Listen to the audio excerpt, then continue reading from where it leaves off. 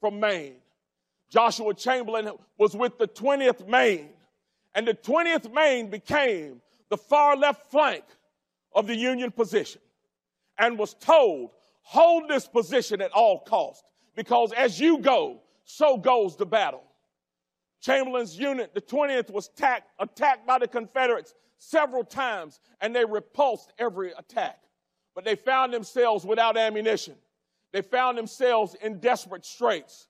And Chamberlain knew that if he did not win that battle on that hill, that possibly the entire battle would be lost.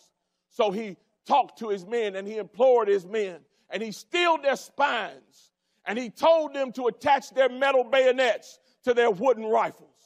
And they lined up and they swung down that hill in the fashion of a picket fence, and they swept those Confederates off of that hill, came back up on the hill, reformed, and won the day.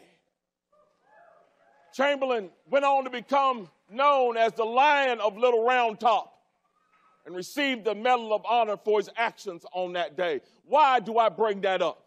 I bring that up because the world now is Gettysburg and America is Little Round Top. And you are the soldiers that stand on that hill in its defense. I want you to notice what I said. I did not say Congress was the soldier standing on the hill. The Senate is not the soldier standing on the hill. The city council is not the soldiers standing on the hill. You are the soldiers standing on the hill in defense of this nation. You are. It is up to you to hold this line. Because we're standing on this hill now, and what do we see? We look down that hill, and who do we see charging up? We see a whole horde being led by Jim Crow Joe, Nasty Nancy, and Chump Schumer.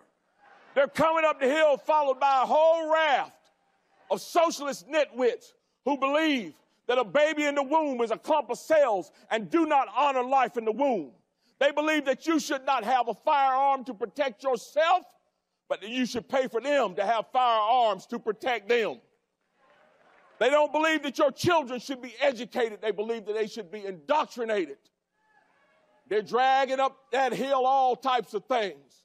CRT, transgenderism, this idea of birthing people. Who in the world came up with that garbage?